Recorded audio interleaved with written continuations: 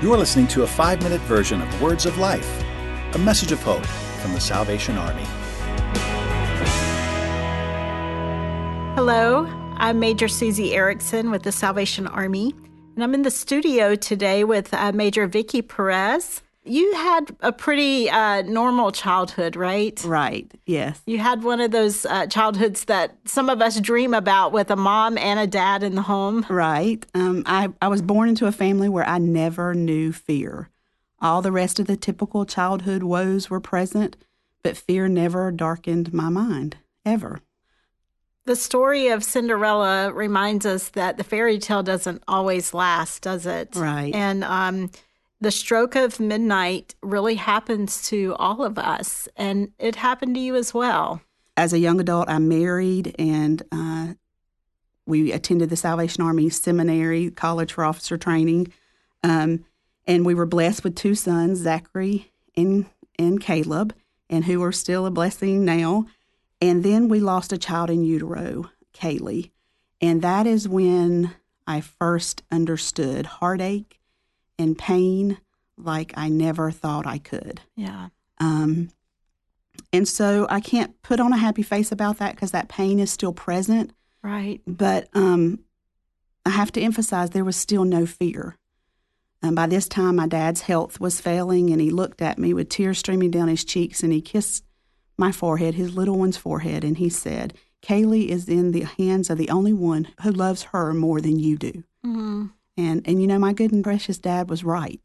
And so we continued in our ministry, laughing at home, ministering to others, and then ministering to us. It was joyful and full, and then until it wasn't anymore. And the death of my father 7 years ago, and then my brother 2 years later, was very difficult for me. I lost 2 of my protectors, and I was heartbroken. But when I doubted, God held me closer to himself. And then 5 years ago, just 6 weeks after my brother was promoted to glory, I was diagnosed with stage 4 metastatic breast cancer. My life became a series of scans and tests and surgeries, radiation and treatments, and the treatments continue to this day. But God was faithful, and there still was no fear. And then, for reasons not related to my cancer diagnosis, my husband and I separated and then divorced, and life became very complicated. My life verse, found in Jeremiah 29:11, took on a whole new meaning for me. "For I know the plans I have for you, declares the Lord, plans to prosper and not to harm you, plans to give you hope and a future." There were days that verse propelled me to get out of bed and seek his face because I was so unsure of what the future held for me. And I came to understand and believe that whatever goes bad, God will work it for good. Yes, he will. It's what he does. He will turn the broken into beautiful. What did you learn about yourself in that? If someone told me that I would be where I am today 5 years ago, that I would have lived through what I've lived through and be strong, I would have said there's no way I would make it through that. But today, the strength that comes from the Lord, without even having to think about it, I just do every day. Because having faced my own mortality, it changed my view on life.